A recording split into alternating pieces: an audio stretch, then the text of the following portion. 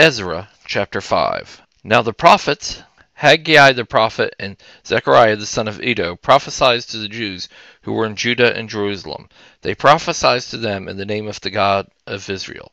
Then Zerubbabel the son of Shealtiel and Jehu the son of Jozadak rose up and began to build God's house which is at Jerusalem, and with them were the prophets of God helping them. At the same time Tattenai, the governor beyond the river, came to them with Shetarbozani and their companions, and asked them, "Who gave you a decree to build this house and to finish this wall?" They also asked for the names of the men who were making the building.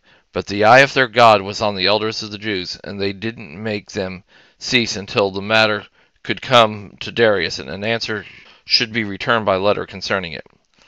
A copy of the letter that Tattenai, the governor beyond the river, and Shetarbozani and his companions, the Apharsachitites, who were beyond the river, sent to Darius the king follows. They sent a letter to him in which was written, "To Darius the king, all peace.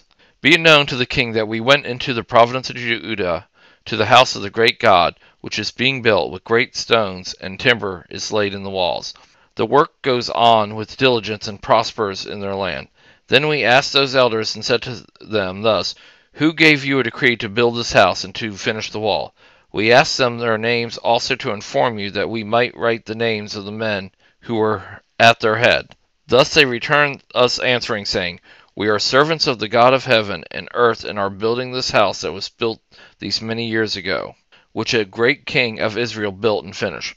But after our fathers had provoked the God of heaven to wrath, he gave them into the hand of Nebuchadnezzar, king of Babylon, the Chaldeans, who destroyed this house and carried the people away into Babylon. But in the first year of Cyrus, king of Babylon, Cyrus the king made a decree to build this house of God.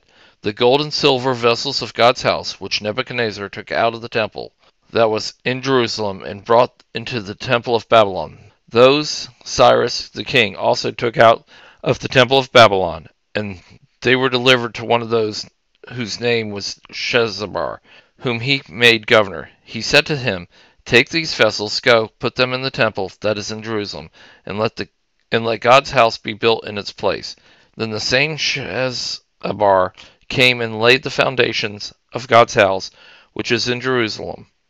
Since that time, even until now, it has been being built, and yet it is not complete.